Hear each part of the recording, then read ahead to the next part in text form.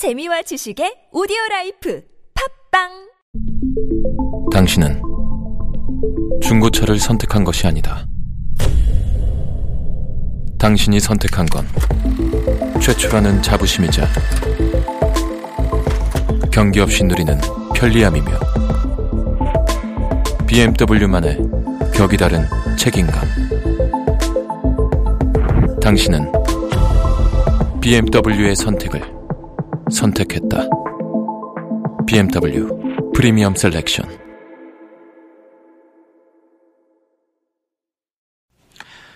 Creative economy, sharing economy, innovative economy, these are all buzzwords. Now, every government likes to put these labels on various economic policies. The Park Geun-hye administration also doing the same. They want to revitalize the economy and try to move away from the traditional manufacturing sectors by fostering the so-called creative economy. There's been a lot of ideas and proposals and concepts that have been put forward, and now we're recently seeing some deregulatory moves to try to foster that kind of growth.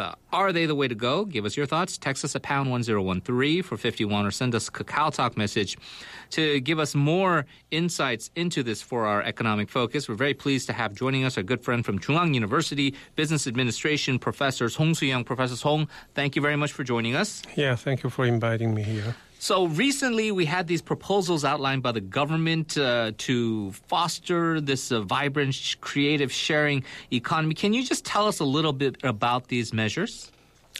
Yeah, in the early stage of Park Geun-hye administration, I have seen that they try to foster the economy for the small and medium enterprise and emphasized some innovation led by the small and medium enterprise, and also they set up the budget for the small and medium enterprise. However, recently I have observed that the administration has focused on some restructuring, especially for the labor market.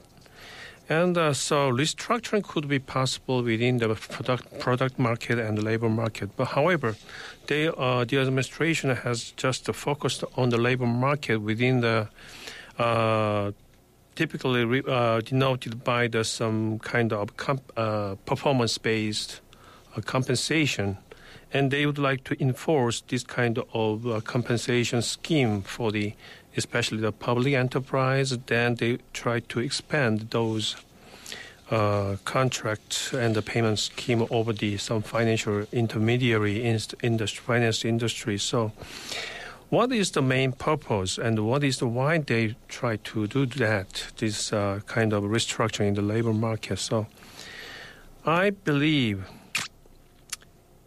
this is totally my conjecture and my guess, but I believe that this is aimed for the help of some big industry, especially for the purpose of some increasing the export to the. So it means that they are not anymore concerned about the aggregate demand within the domestic market.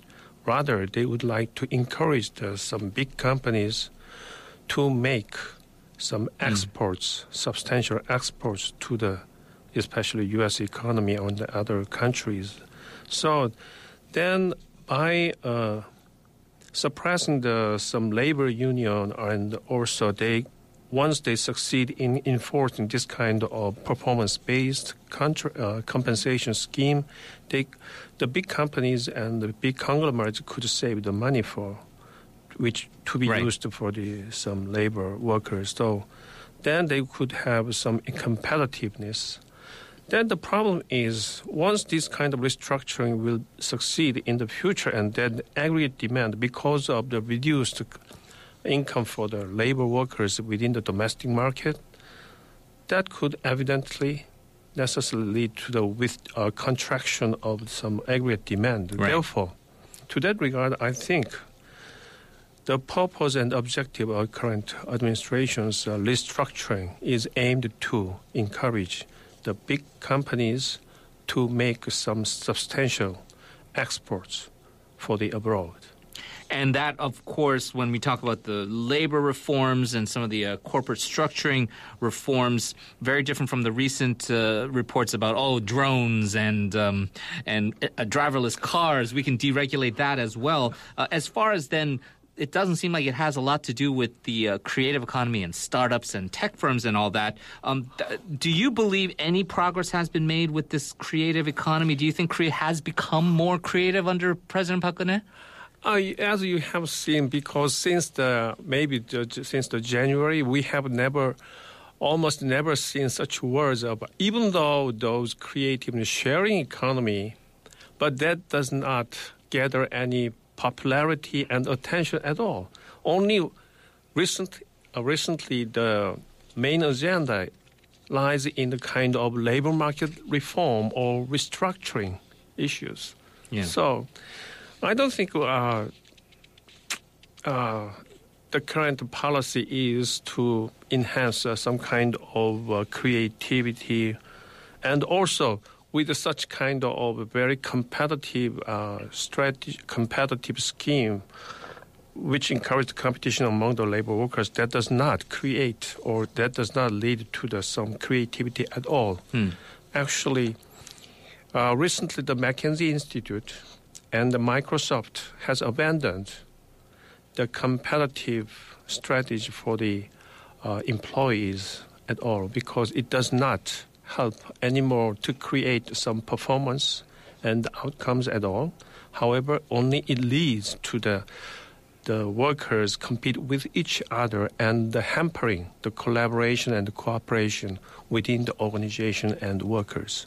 So that's why Microsoft has abandoned that policy.